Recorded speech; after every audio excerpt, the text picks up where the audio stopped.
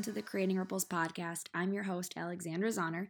Thank you so much for joining me on today's Ripple reading.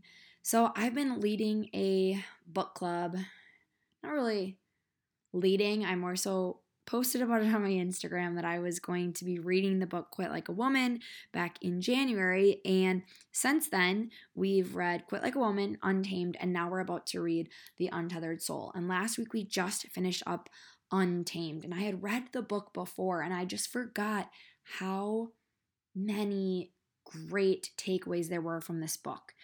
Glennon Doyle, the author, hits on so many fabulous points, and I'm probably going to use her for a few of the Ripple readings, but there was one thing that I wanted to talk about today, and it was this quote from the book, and it goes like this: "There is no one way to live, love, raise children, arrange a family, run a school, a community, a nation. The norms were created by somebody, and each of us is somebody. We can make our own normal." And I love how empowering this quote is, because it's telling us somebody created and made what they feel to be the normal way to live, the normal way to do something. But that's just somebody, and we are also somebody, and we can choose what is our normal. How do we want to live our lives? How do we want to raise our children? How do we want to show up in the world and be someone in our community? How do we want to serve one another, support one another? We get to decide what is our normal and nobody else.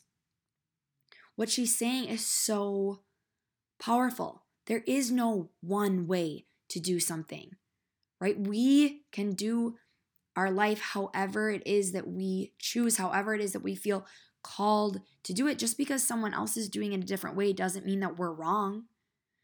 We all are different humans, different beliefs, different lifestyles, different things that bring us joy and happiness. So choose how you want to live, and that's your normal, and you get to live your life that way. Right? I encourage you, and I love to do this each week, go out there and live your life to the fullest.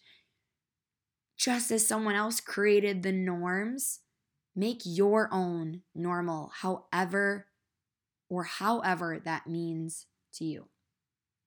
All right, I hope you have a fabulous day, and I look forward to seeing you back here on the podcast for our next episode. Until then, let's go out and start creating ripples.